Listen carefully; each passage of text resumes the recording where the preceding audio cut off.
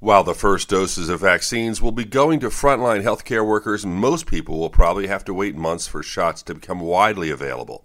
In addition, the Pfizer and Moderna vaccines also require 2 doses. As a result, people will get a second shot after 3 and 4 weeks, respectively, to get the full protection. To get herd immunity, as many as 70% of us will need to get vaccinated. That could happen as early as May if all goes well. As for protection, the first shot of a 2-dose COVID-19 vaccine might bring about a degree of protection within a couple weeks, but full protection should take up to 2 weeks after the second shot, or about 6 weeks after the first shot. With your health, I'm Dr. Brian McDonough on 1010 Wins.